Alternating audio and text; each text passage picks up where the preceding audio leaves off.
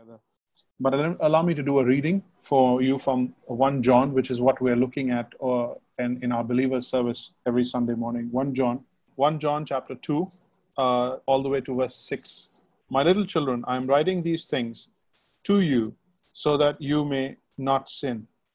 My little children, I am writing these things to you so that you may not sin. But if anyone does sin, we have an advocate with the Father, Jesus Christ, the righteous one. He is the propitiation for our sins, and not for our sins alone, but also for the sins of the whole world. And by this we know that we have come to know him.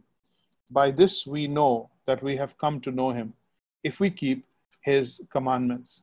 Whoever says, I know him, quote unquote, but does not keep his commandment is a liar, and the truth is not in him. But whoever keeps his word, in him truly the love of God is perfected. It's full, it's completed. By this we know that we are in him. Whoever says he abides in him ought to walk in the same way in which he walked. Very short passage, but so powerful, so packed, so pregnant with meaning and with purpose. So the passage here is a short but very, very pregnant and full of meaning. And I could go on for a while, but I just want to point out a couple of things. First of all, in terms of introduction to this book, John is the apostle of love. You know him, right? John 3:16. He's all about love God, love your brother, etc. So he's the love apostle, or the apostle of love. But the word know, K-N-O-W, coming from the Greek word gnosko, which is a knowledge by experience. You've been there, you've experienced, you've interacted. It's not information. It's not the acquisition of information, but a personal engagement, a personal experience of something. I know Bangalore. I know marriage. I know that person. You are in the relationship. You know. So the word gnosko is not an acquisition of knowledge or information, but a very personal experience. That word know is what is being used right throughout, and the apostle of love uses the word know more than the word love, which basically means we are not anywhere close to feelings. We're not talking about sentiments. We're not talking about affections. We're not talking about feelings at all. We're talking about a deep knowledge of God himself. And so the focus is on what we know by experience rather than how we feel. And that's just a perspective we should come to the first epistle of John when we are reading this. In this passage, he so gently, so beautifully says, children, I'm telling you, when he talks to children, when he says brothers, sisters, and children, when he talks to children, he's talking to immature believers or new believers or babies in the faith.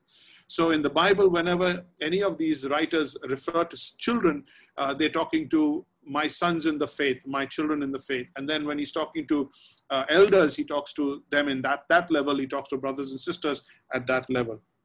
My little children. So you get the affection of the apostle here. You get the sense of, you know what? You're going to do wrong. You are going to fail. You're going to slip up. You're going to fall. But if and when you do, here's an advocate with the Father. So my little children, I'm writing these things to you so that you may know that, so that you may not sin. So that you may not sin. But if anyone does sin, we have an advocate with the Father, Jesus Christ the righteous. Then it goes on to explain who Jesus is and what he's done for us. He is the propitiation for our sins. That means the place taker. He is the alternate. He is the substitute. Propitiation means that. He is the propitiation for our sins, and not for ours only, but also for the sins of the whole world. So Jesus' propitiation or propitiatory power, his potency is capable of covering all the world's sin, anyone and everyone. So he says that. In verse 3, he says, and by this we know, circle know, and by this we know that we have come to know him. Now he makes the same statement, but he says it in two ways. Verse 3 and verse 5 again, he kind of repeats himself. He says, and by this we know that we have come to know him if we keep his commandments. So the knowledge of God, the claim that I know God is seen in how much I obey him.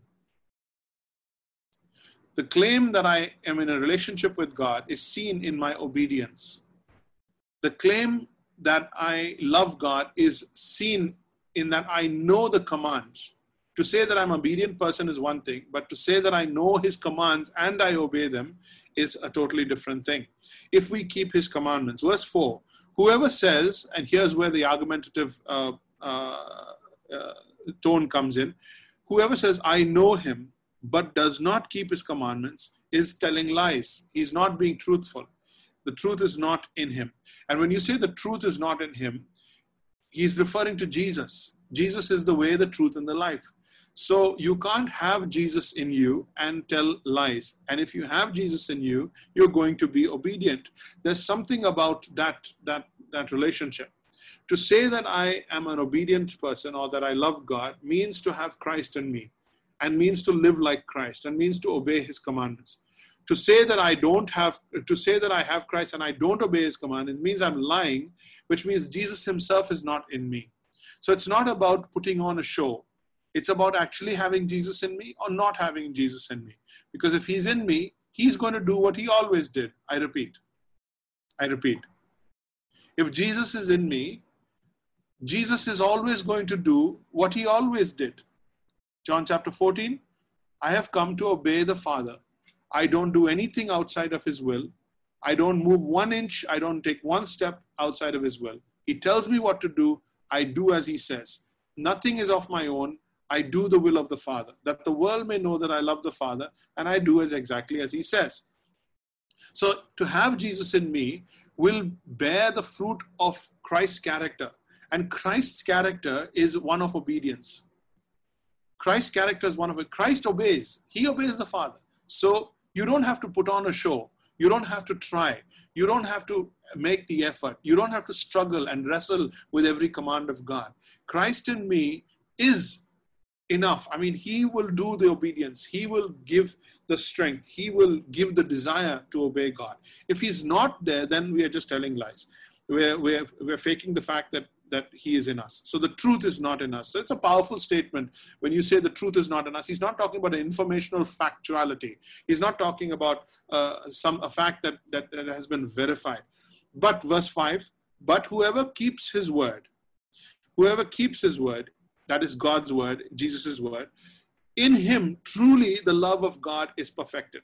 So if you say you know him, but you don't keep his commandment, the truth is not in you.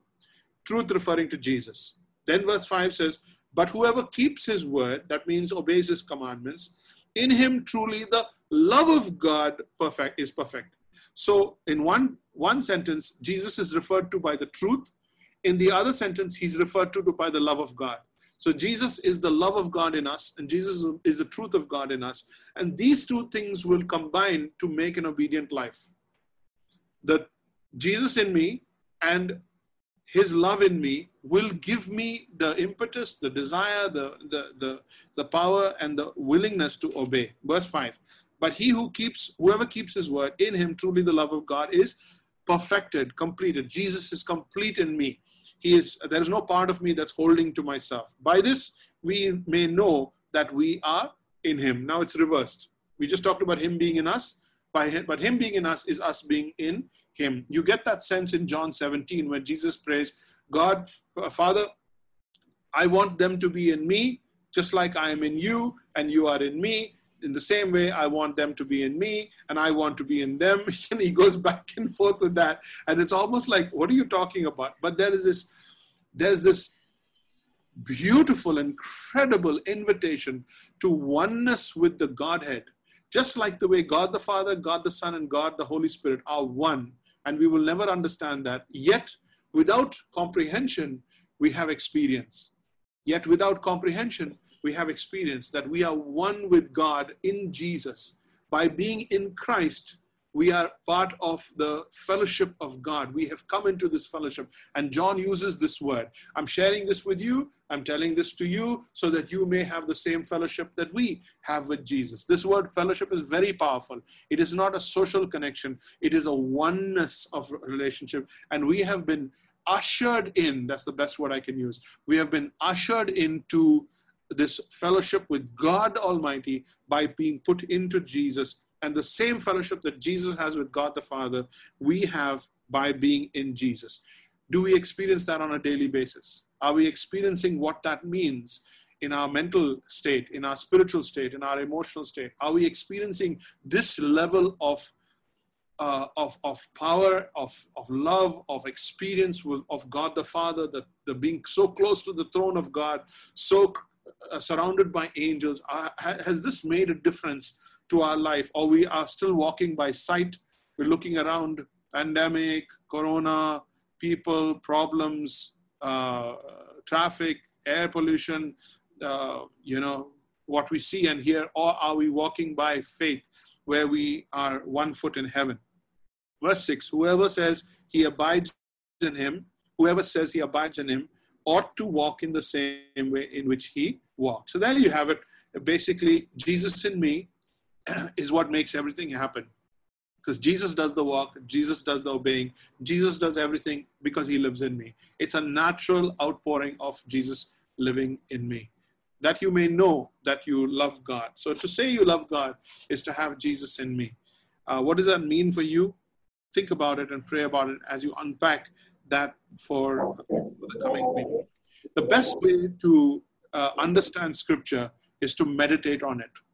Never look to me for an explanation of the text. Don't try and understand the text. Try and digest a text. When a text is committed to memory, committed to the heart, and then it slow cooks for 4 or 5 days, it slow cooks through the week. And you keep on going back to that so that throughout the week, every day, you're revisiting that passage. That's when the Holy Spirit says, okay, you know what? This dude is serious. And he begins to start revealing. And the Bible says, to whoever receives light, to him more light is given. So we are ushered deeper into the text, into the understanding of that text. And this understanding is not a academic and a cognitive understanding of the text of the English, but a deeper understanding of what John was saying to be in an experience of being in the love of God and sharing with him.